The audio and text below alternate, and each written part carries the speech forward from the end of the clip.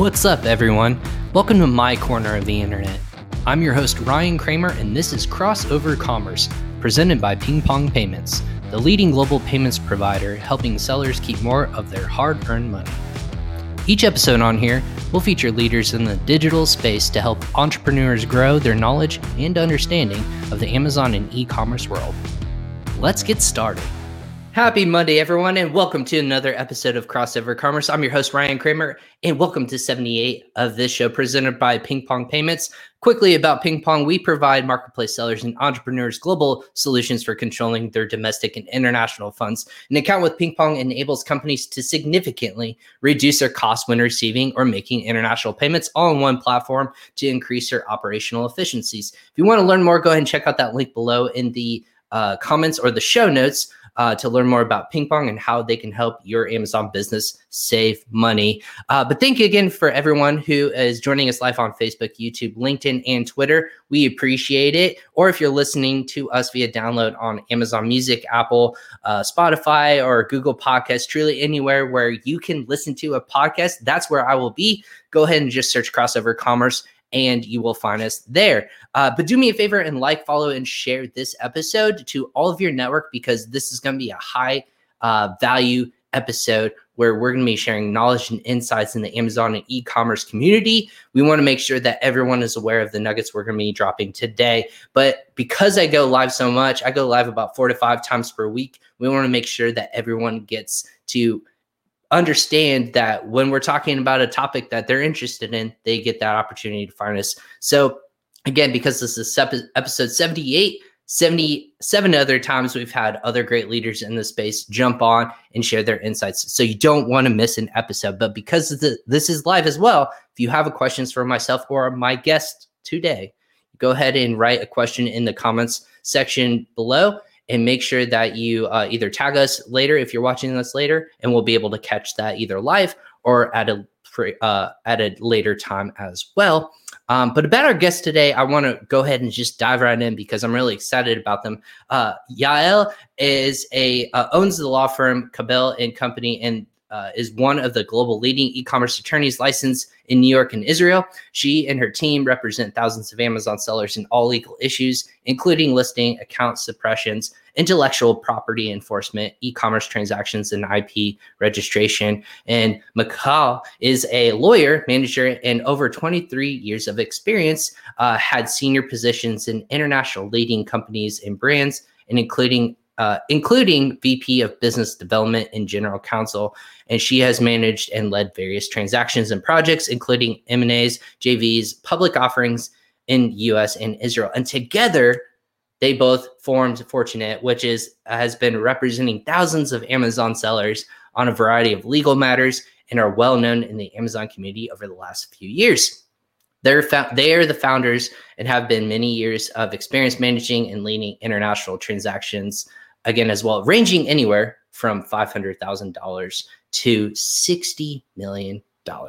They work closely with different buyers, including e-commerce companies, private equity firms, VCs, and private investors. I would like to sincerely warmly welcome both Yael and Michal from Fortinet. Welcome, ladies. Thank you for joining us on Crossover Commerce. Thank you.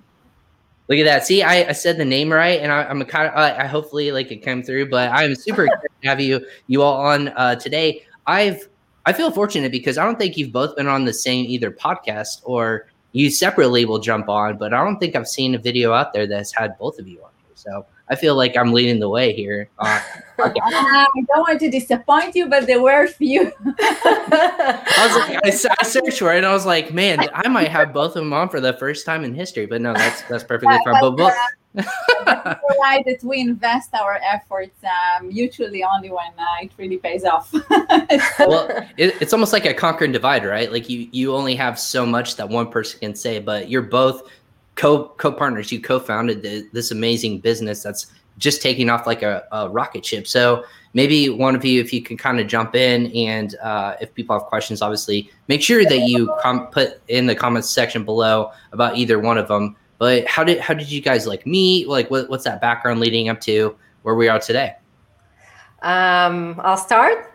Yeah, go for it. Okay. So we met.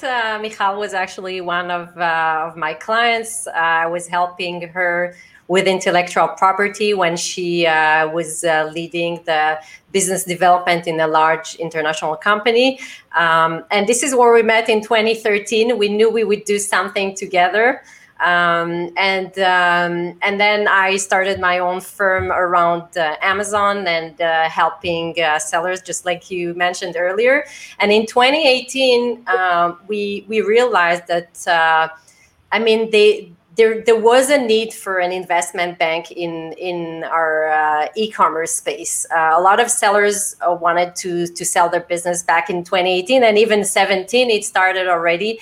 And we wanted to form a company that really helps only the seller's side and that advises the client from really the moment the seller plans an exit and thinks about an exit through all the process until they complete the sale. So Michal and I started Fortunate together, and with a third partner that's an ex-Amazon seller. He sold this business through us and then joined us. He's also a CPA originally. And since then, we've been dealing with deals of medium and large businesses. Our goal is again so brokering the deal is just a part of it. The main goal of the company is kind of maximizing the value of that exit. So it's a one-time thing. Sometimes a seller does it twice or three times, but it's a lifetime event. And we wanted to make sure that it's done correctly, and we created an entire process to make sure that the numbers are maximized. Do you want to maybe add, Michal, to that? No, I think that you described it perfectly. Maybe just to add that today we're a team of around 16 people and growing. And maybe we'll discuss later what is our contribution, and then it will be more clear what each on our team is doing for the sellers. Right. So both of you started this back in 2017 and 18, and I keep telling people, buying your biggest asset, Amazon, your Amazon brand, if you will, has become really popular in 2020 and 2021. So what has it been like, that transformation with almost like a one-off, like almost the hidden side of Amazon? Now there's $2 billion plus in the space. There you have people throwing money around left and right. There's all these different, acquisitions, these companies that are out there. Like, I mean, you can list them off all over the place. What's it been like to see that transformation from beginning when you guys started this company now to where it is to even today? So when we started the company, it was clear to us that there is an M&A trend, the mergers and acquisition trend in this industry, and that it will grow. It was obvious because first of all, we saw the first transaction taking place, and also because we realized that there are great businesses out there with huge growth potential, and that the space is diversified. And it only made sense that there will be companies that will acquire those businesses. We started our first steps, I think, more or less, or just a bit after the first aggregators got into the play. So I think that we noticed this opportunity like them, but from a different direction. So we started the business. We had clients, starting as of the first day that we were on the field, not in the same, of course, magnitude and number as today, but still. And actually, it was obvious for us that we are going to grow the business dramatically. We couldn't, of course, anticipate the COVID-19, which brought with it, additional huge penetration of the e-commerce in general and Amazon specifically. So it shortened for us the time. It squeezed potentially. I don't know. I can only quote others that that estimated to be something development that's worth 10 years of a development into a few months. So probably this is what happened to us as well. The same needs, as Yael already mentioned, the same needs of an Amazon sellers when they sell their business existed then as they exist today. An uneducated Amazon seller, uneducated on anything which is related to the sale of the business only, because these are highly skillful people, but with no experience in selling their business. So the fact that these first-time players meet highly experienced players, which are the buyers, this was the reason for the formation of Fortunate. It was obvious for us that this difference in strength and capabilities and experience must be balanced, and this is our role in the game.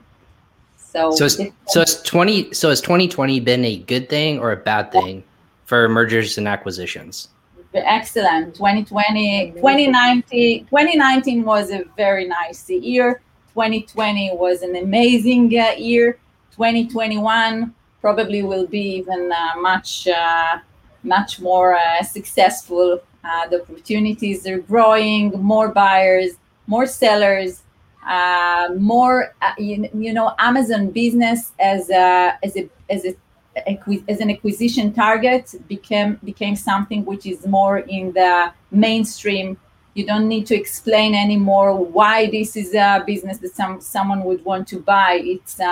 I think that this becomes a common knowledge, and with that, more and more investors are getting into the playground, and gradually more traditional investors and players are entering this game as well. Interesting. So people keep seeing multiples like increase over time. What is your suggestion? And just to be clear for everyone who's listening or watching this live, Fortunate is not operating these businesses. It's almost like you're facilitating the acquisitions, correct? Correct. Yes, okay. Exactly. So what is it that Fortunate sees as in terms of like as multiples continue to increase and people are seeing these numbers like almost ungodly numbers kind of for, like you said, $500,000 to $60 million for someone's brand. Now there's lots of assets and reasons why a $60 million payday might come your way. What are you educating people from day one of this is where they see value and this is where an aggregator is going to see value. This is what you can expect from that in realistic expectations of this is your brand and you fall somewhere in between that $500,000 and $60 million or even more. Where does that education happen? And are you like resetting expectations or are you like crushing dreams or what is that like? People are like, I'm going to get $100 million from my business. And you're like, actually, it's really this. Is that what more it is nowadays? No, we're surprising ourselves every new deal that we deal with lately. Michal and I were discussing that we're not only beating our record, but we feel we're influencing the industry with every deal that you do. The multiples have gone up. They're going up. Every transaction that we do, they keep going up. We don't have a crystal ball. We don't know if it's going to stay and keep growing or if we are at the top. But generally speaking, when we start the process, we always tell our clients, you know what you're worth only once you went through the process. And the process for us means a kind of a 3-step thing. One is to make sure that your numbers are maximized. So there's a way to present your P&L, for example. You can adjust. Sometimes there are adjustments that can be done. So a client that has been using air freight the entire year, and we realized that the buyer wouldn't have used air freight, right? So $200K in those expenses was the difference. So we will argue that that this should be added back, and 200K can be 5x, can be $1 million. So first of all, you want to get ready and prepare the numbers accurately. And then you want to present the business in the best way you can, which means a thorough presentation about the business. And the third part is to do an auction. And that's where the valuation comes in. We never know the real value of the business until we do the entire circle, and we make sure we tap the entire market and all the buyers have seen the business. And what we usually see is that they bid, and then most of them bid similarly, and then obviously very often there's one that bids for that buyer, for that one buyer is just worth much more than the others. So we're looking for that particular buyer, and once you've done this process, the value of your business. If you've seen one, maybe you're leaving a lot of money on the table. So that's the way to evaluate. So we can tell our clients, when we start the process, listen, based on the last deals, this could be a 6x multiple or whatever, but the real value is only once you've done this process.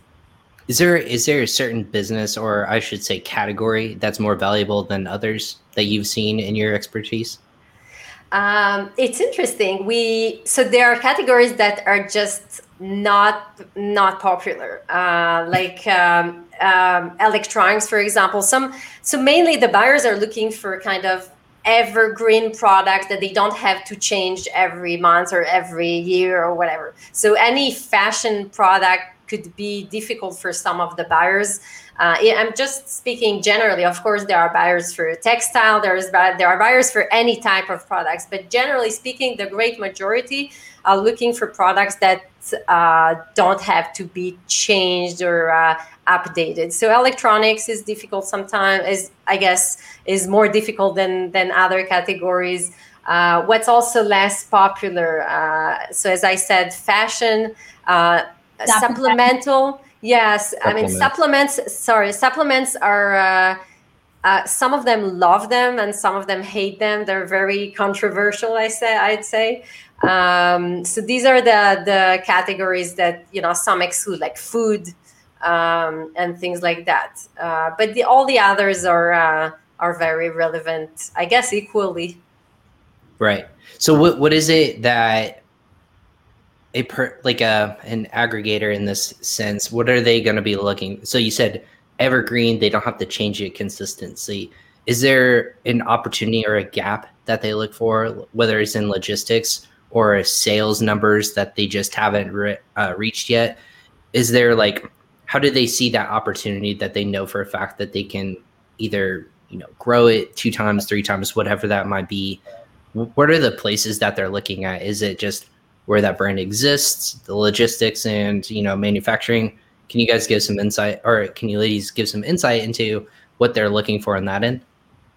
So I think that we see different approaches among different buyers around that. There will be buyers that will look on a healthy cash flow that is sustainable no matter where it comes from. Others that are looking for brands that are more concentrated around a certain idea that can be developed much more around the same story. Each buyer is looking to get the comfort and the potential future growth of the business in different ways. But maybe many buyers like to see low-hanging fruits, simple actions that can be made in order to improve the business, and then grasp quick win, like entering other markets. If you see business with great reviews on Amazon US, and then you can enter easily additional markets on Amazon using the same reviews, then this is something that is perceived an easy quick win. But at the same time, we see more and more, and here we are referring, by the way, just to those roll-up right. guides. There's more than just roll-up companies, exactly. But the roll-up guys, they will look usually on not too many SKUs, business well performed, well established, relatively easy to run, solid sourcing and supply chain. This is and then comes those different aggregators that are looking to buy certain size of business. So a larger business worth more than a smaller business. Different considerations to everyone, but as the time goes by, we see more and more potential buyers and more different considerations that lead each of them to the decision what to buy. Is it common?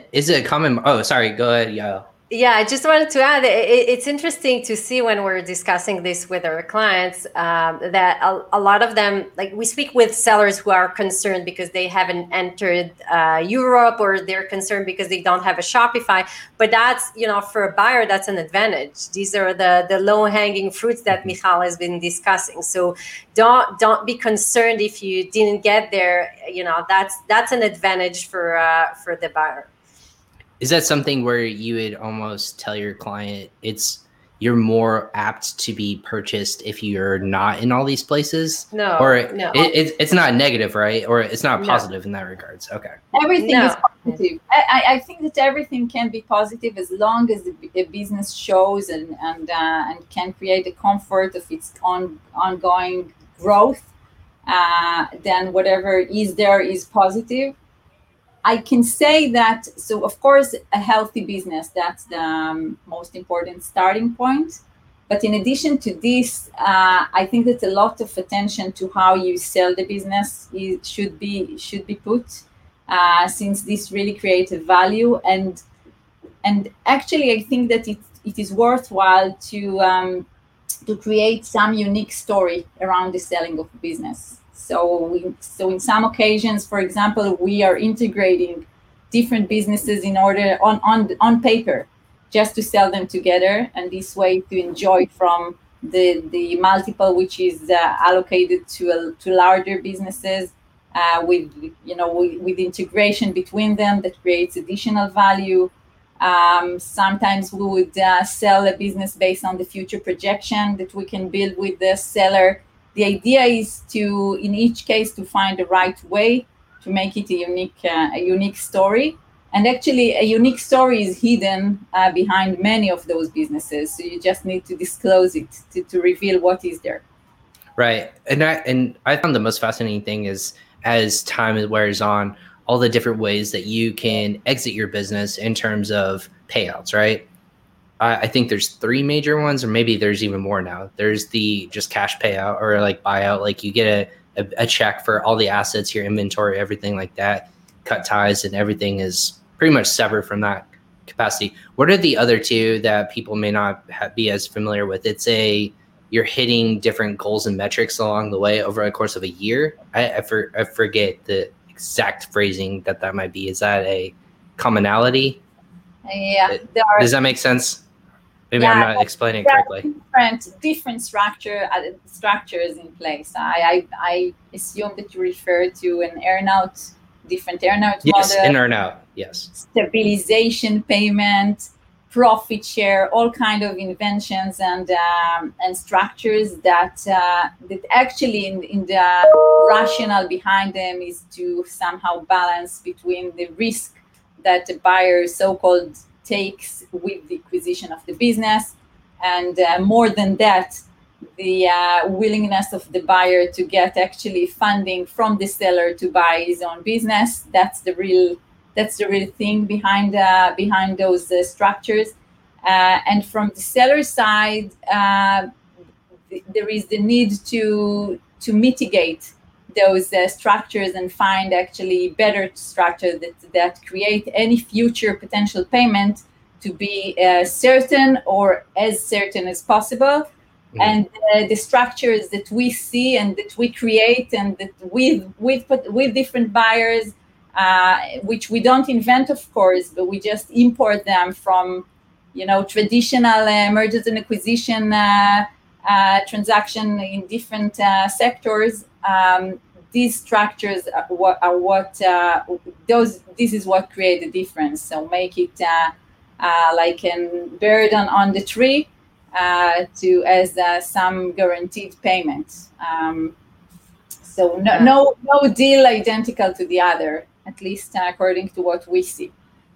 Yeah, I always say this is the fun part of our job, because it really identified the unique situation of that particular seller, what that seller wants, and how we can create a structure around that. There are sellers that are growing tremendously and they don't want a one-time deal and cash out and that's it. They want to remain and enjoy this the fruits of those seeds, right, that they planted. Right, fruits of the labor. Yep. Yeah, exactly. And some of them were actually want to remain and work in the business. So it really depends on the seller. And some of them told us, tell us, I just want out. I just want everything up front, and I don't want to hear nothing about any earnout. So I guess, the more flexible you are in the transaction, it opens up, of course, more opportunities for more buyers and more structures. But the big thing is really listening to what the seller wants. And I think that it's been interesting to see the development of the sellers, because 2-3 years ago, Michal and I were selling those businesses, and all the sellers were telling us, I just want out. I will never work with anybody else. I'm, it's me. I became independent to be independent. And now we're seeing more and more sellers growing, and they know the potential of what they built, and they still want to remain in the business, or they're looking for interesting partners, and they see these great large e-commerce companies speaking with them, or private equities. So the development is interesting, and for us it just opens up many possible transactions. Interesting. And we actually had someone who commented in. It's pretty long, so I just wanted to go ahead and just read it. Sure. From Joe on Facebook. He said, the people I associate with that purchase businesses, including e-commerce companies, still feel that Amazon-only businesses are a questionable investment because of Amazon themselves. They wouldn't purchase Amazon-only businesses. They're buying Amazon businesses that have a solid off-Amazon business, and a mailing list is mandatory. Amazon can and does shut down businesses. That's suspension at a whim. Your email list is the only true asset an e-commerce entrepreneur actually owns. And he had a couple more things, but it cuts off for myself. So, Joe, I appreciate the comment, the narrative. When you have people who say that, is there a lot of truth to what Joe said? Is it Amazon or these acquisitions people are purchasing the brand, but also the operations and more of the possible audience reach? Is that more of what they're purchasing instead of I built my brand and it has my face on it and almost the story in the background? That's not what they're buying. They're buying more of the hard work that I put into getting customer acquisition and the opportunity to get this audience share. Is that what they're buying? So they buy an Amazon business. What you buy there is the long-term assets that have been built by the seller. These would be the brand supported by listings with reviews. So as much and also the sourcing. So your relationship with suppliers. Sometimes there are also differentiated products, some innovation on the product side. So that's an additional layer. But even if we refer just to the basic, when we're discussing about private label businesses, then if you see an Amazon business with multiple reviews, positive reviews, this is a real barrier for competitors. This is a great starting, whatever point or whatever stage this business is at. This is still the starting point for the next jump and growth, because you can launch additional products with based on what is there, and keep on developing your own your existing listings. So thinking that Amazon is a risk existential risk that may endanger the whole existence of your business, this is always, it can be always a valid concern. But with the time, we see that, Amazon is here to stay. It became, the e-commerce arena in big parts of the world, at least. So it's, it's fearing from Amazon. It becomes like you can fear from your own banks, from your own country. Some disasters can happen, but this becomes more like force majeure. Okay, so all of us are subject to force majeure events. This is the case also with Amazon businesses. Maybe Yael has a different view. Yael, she's the expert because she's seeing on a the bad, the good, the bad, and ugly. And I guess in that point, Yael, is it your business? It's not. People are selling their businesses. I guess this is 2 points. People are selling their businesses if they're Amazon only sellers, correct? Is that a true statement? Yeah. You can sell it if you're an Amazon only seller. There are tons of buyers for that. You can sell it if you have both. Everybody knows that Amazon doesn't give the customer list. These are not your clients, right? Right. But there's an asset, just like Michal has described. A buyer comes in, and it was a $5 million revenue business, and you continue and you get in the seller's shoes, and you still have this $5 million business. Now, as Michal said, I have my own perspective. When you at the law firm, that's my second hat, right? At the law firm, we deal with suspensions, and we deal with suspensions of private label and of wholesaler, resellers, drop shippers, any kind of seller. And I can tell you that, on my perspective, the number of private label businesses that are just completely closed or shut down, where they lose their business, I don't see those. You can count them on probably one hand, and that's my law firm, and many cases come in. So there are the disasters, but in most cases, there's, if you're suspended, you can go back in, or you can. I haven't seen many sellers just, okay, I'm suspended, and buy businesses going away. I had $5 million and now I have nothing. That doesn't happen. You find ways to come back, to appeal. You explain to Amazon, and you come back. So these are extreme cases, and buyers are taking that into consideration when they're doing their due diligence. They need to make sure that it's a valid business, that it's not a black hat business, right? If it's a black hat business and all the reviews have been gained by paying the reviewers, then obviously one day you can wake up and those 5,000 reviews or 10,000 reviews will be zero. But that's something that you usually see. There's the regular rhythm, the regular pace of those reviews. So these are things that generally you see if that's extreme. So far we haven't seen a horror story, at least in those sales, but I'm sure there are exceptions. I just look at the general picture.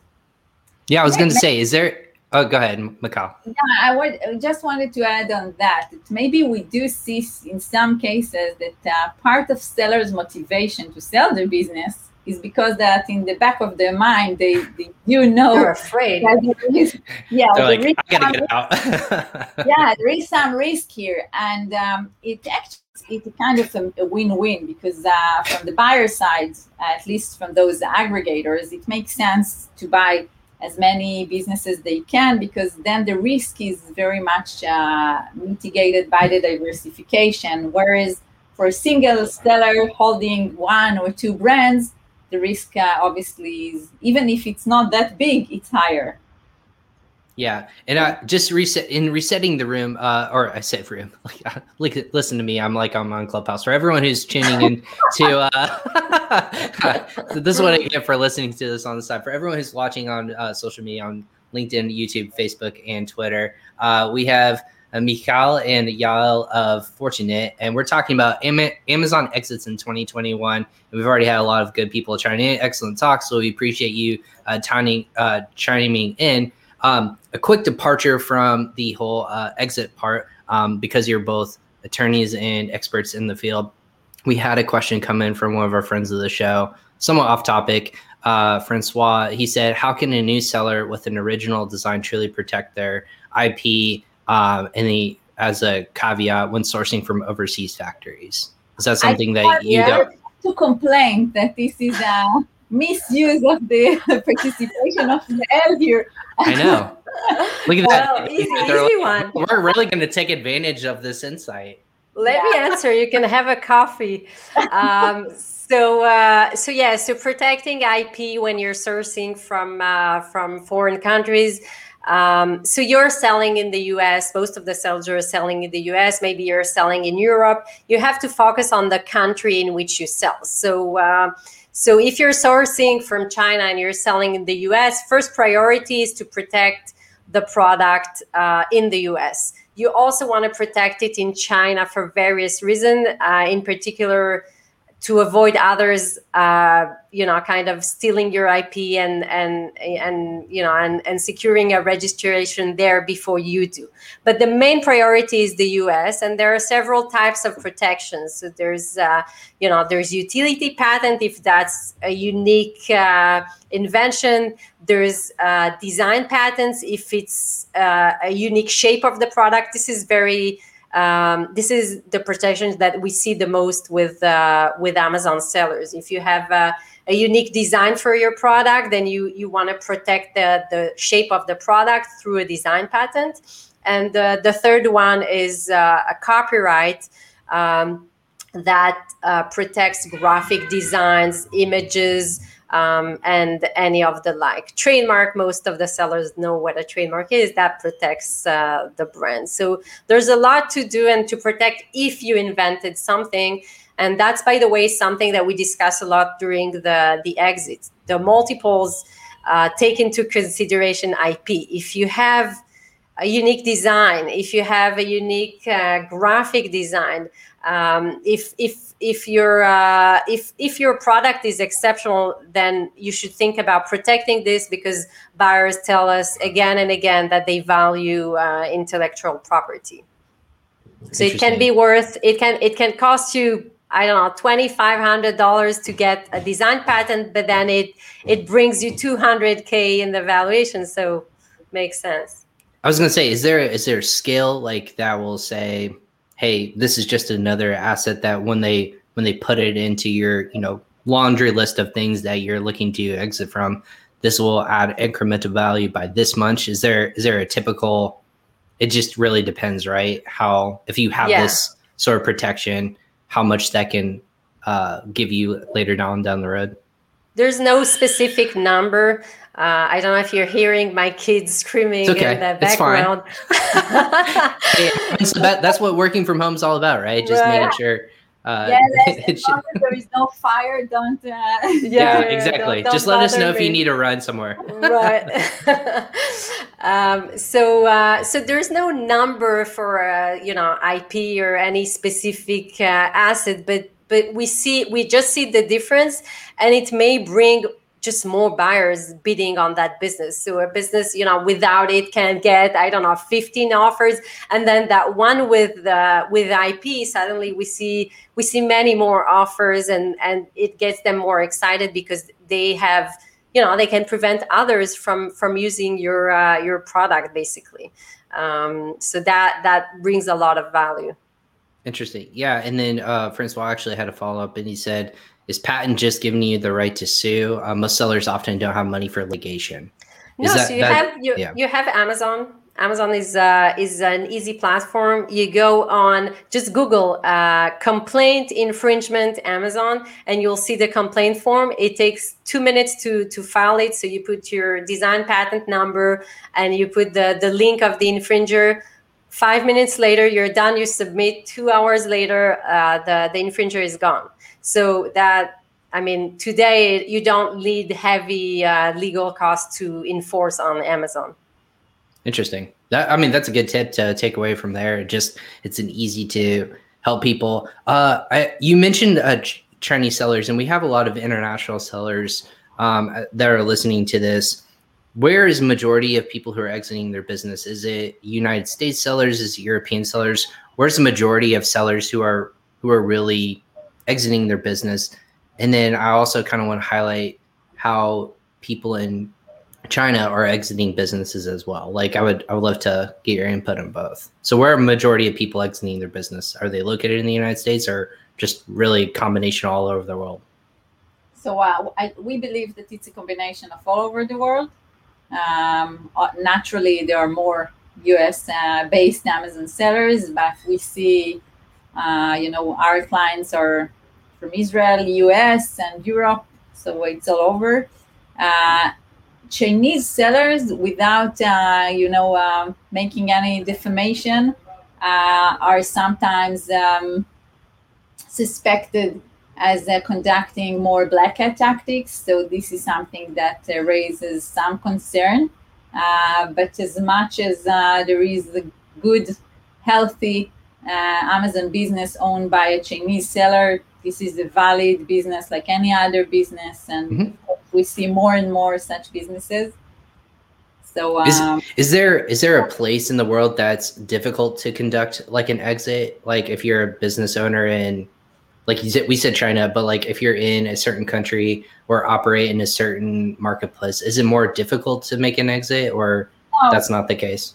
It is more difficult to transfer Amazon European accounts just because of the procedure that is related to it. But as of the business itself, since these are in many cases are asset deals, then it is less dependent on the local performance of the legal local performance of the operator. It doesn't matter whether he paid tax in Lithuania or Germany or Israel or US or whatever, or any other thing, as long as the assets that are being handed over are traceable, and in due diligence you find out that everything is okay, and you are able to track expenses. Sometimes this may be a challenge if local laws do not dictate upon a seller to keep on maintain a very clear books and the track record of the expenses. Then it may be difficult to retrieve those when you want to exit and to have your business scrutinized under due diligence. But apart from that, there shouldn't be any issue with selling any business. What's a clean book look like? Because that phrase comes up so much. And when people say clean books, obviously that means numbers working. They make sense, right? There's not $100,000 missing, like from where you're operating, like in terms of revenue, and then it just doesn't equate. What does clean books look like for both of you? It's not so much about clean books, I think. It's about clean ways of operating the business. You need... phrase better. Yeah. Doing business legitimately. Yeah, exactly. So first of all, it's more about how you manage your Amazon business. When we're focusing on Amazon accounts, then again, how the reviews have been obtained and how compliant the seller is with Amazon terms of sales. That's in short, this is a very important thing. As much as your seller performance is more remote from the terms of sales, it means that the business is at a higher risk, and this decreases the value. In addition to that, it is very important to be able to track expenses very accurately. So for that purpose, once a buyer conducted due diligence over a business, they would ask to see bank statements, credit card reports, PayPal, whatever, to really track any money that went out of the business, as well as to get invoices from suppliers and all service providers to the business. So as long as everything is in place, there shouldn't be any issues. Many times we see sellers that are great sellers, great business operators, but since these are moms and pop shops, actually, these are not moms and paps. These are, I don't know, boy and girls shop. These are usually young people. But since these are, self-made businesses, many times they don't have well-prepared and organized books, and we help them. We prepare the financials for them. And again, as long as they operate the business reasonably, preparing financials out of the existing documents is a doable mission. Yeah, I would just add, I mean, a lot of the sellers are very concerned about that, because on every webinar and every blog they see talking about you need to have clean, prepared books. And I think that I honestly think that this is something that, you can prepare, even if you're not that prepared, as long as you have someone working with you. It's a work of a month, 3 weeks, and we're done with that. So don't worry about that. You can still exit even if you don't have clean books and you don't have an accountant on retainer. It is advisable to have. To run the business. To run the business according in a transparent manner, to create your own visibility over your business. So having good and clean financials will allow you to understand where your money goes to. Sometimes by preparing the financials only, many insights can be obtained on the business, and these themselves create a room for improvement and adjustments of the business. So this is advisable in any case. Right. You don't want to get to you and present your numbers and you're thinking, hey, my business is worth this much. And you're like, actually, if you looked at your numbers closer, it's actually this. This happens. Usually, in most cases, sellers think that the profit is higher than it actually is. But, to give an example of what Michal said, the preparation of the P&L, the detailed one that shows exactly where the money goes every month, it helps. So sometimes, we have cases where we started the process early. We like to get into the process early because we see that, we bring value. The earlier we're there, it takes up really at the end, the value of the exit. So we had a case where, we came in about a year before the exit and we prepared the P&L, and it showed immediately that the profit is quite low, and that's because of the PPC. And so it's just, we see businesses again and again, and when something is not regular, when something is wrong, it comes out immediately of that P&L. So we showed it to the sellers, and we worked with the sellers, and the profit went up. He sat for 3 days with our third partners, and they changed the PPC. The profit went up from 18 to 26%. And that was because he saw the numbers, he understood where it is, he saw where the problem was, and he fixed it. And we had time, so he could enjoy the consequences from that change. But the numbers, knowing the numbers, really helps running the business in general, regardless of an exit. I was going to say, do you find this, and I know we're coming up on the top of the hour, just a few more questions for both of you, if that's okay. Do you find this more as everyone should go through it for more business practices to understand, just have another set of eyeballs on your business to make sure that you're running efficiently, effectively? You almost sound like, apart from helping people facilitate exits, you're almost like business consultants and say, hey, idiot, do you realize how much you're spending on PPC? Why don't you tweak those numbers? You'll become more profitable, which thus makes you a better business. Is that, in better terms, that's just the quick way to rephrase that. But do you find yourself more business consultants than exit strategists more so? Yeah, absolutely. No, we are business consultants that are getting into the picture when a seller considers to sell the business. As soon as we start, as much as we start the process earlier, the impact and benefit from our service is greater.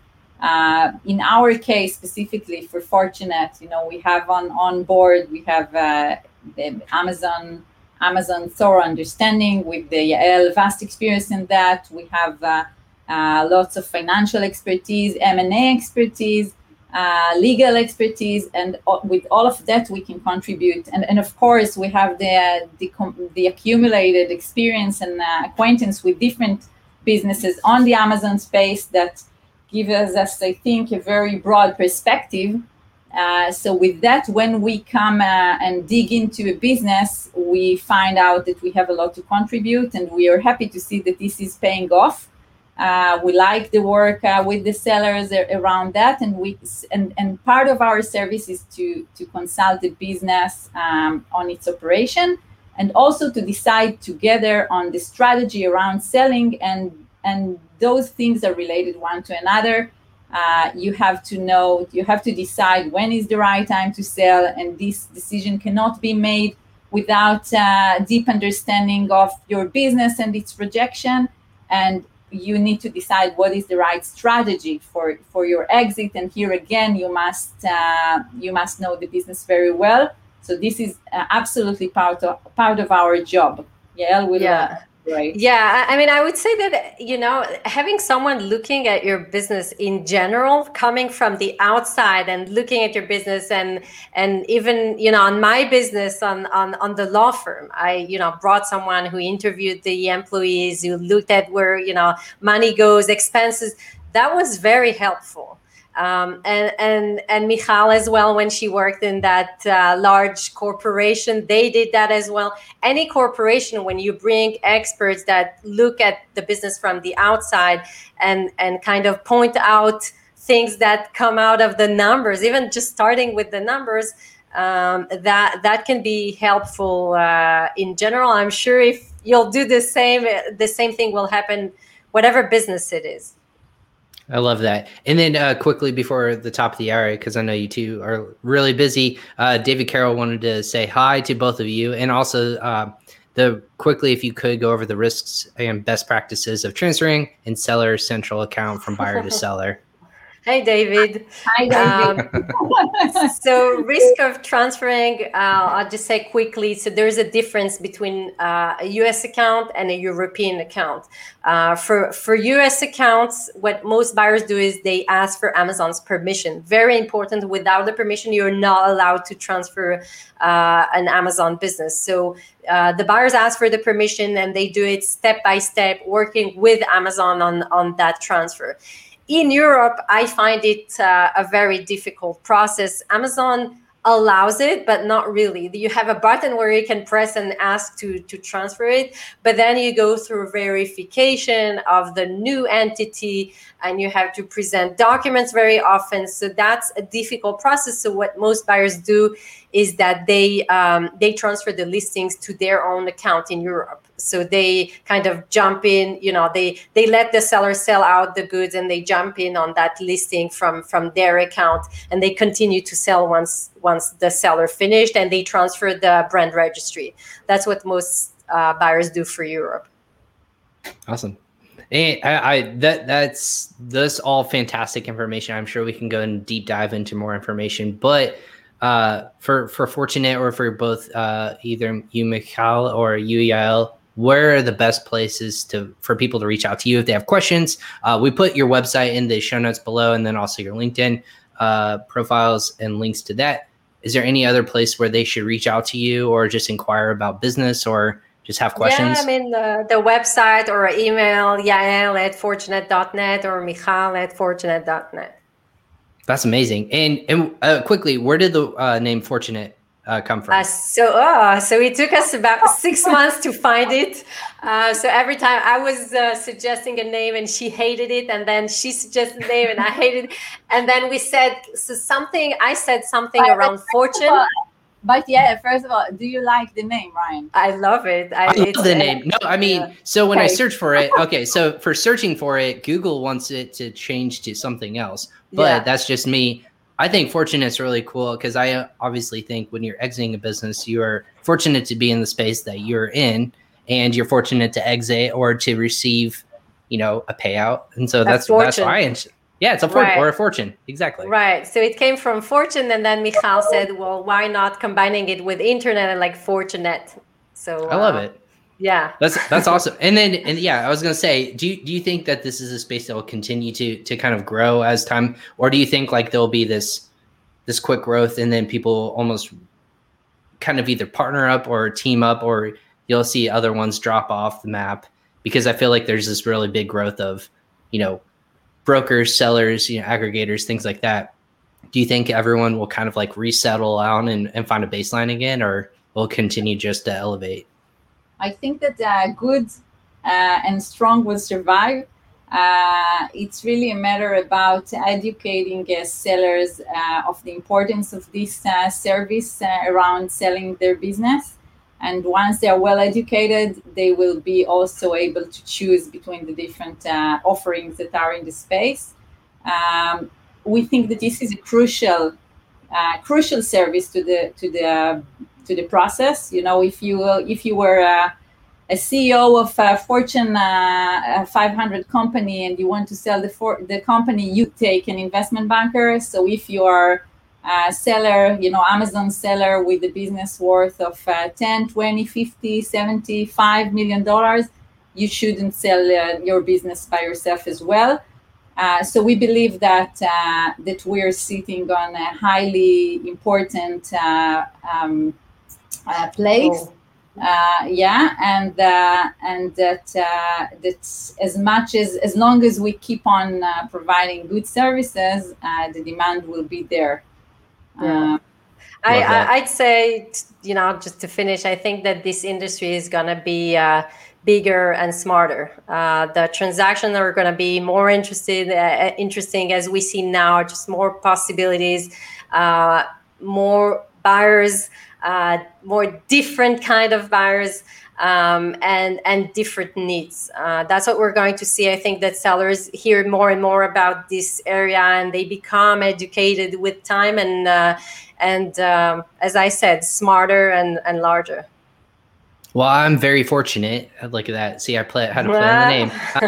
To have both of you on today. This is fantastic stuff. And I'm super appreciative to have your insights to share on this show for everyone who is listening live and will listen to this later. Again, for everyone, check out Yael and Michal on Fortunate.net. And again, make sure that you're going to their website to ask more information or just send a general inquiry. Thank you so much, ladies, for hopping on today and sharing your insights on the show.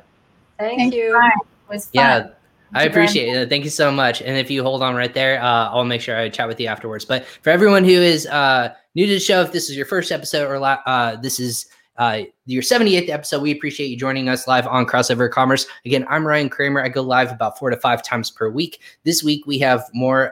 We'll go live 4 times. Tomorrow we'll have Paul from merchantspring.io out in Australia. He has a very omni-channel tool that helps sellers sell in multiple different marketplaces. So we'll dive into that. We'll have Matt from PPC Entourage talk a little bit about marketing and social content. And then Sean from Kickfurther will talk about how to free up tied up funds and reinvest back into your business from Kickfurther. That'll be on Friday. So definitely tune in every single day. If you follow us on social media, go ahead and check out Crossover Commerce with Ryan Kramer on Facebook, or you can connect with us in various different ways. But for both of the ladies that joined us today, I'm Ryan Kramer. Thanks for joining us. And we'll catch you on another episode of Crossover Commerce in the future. Take care.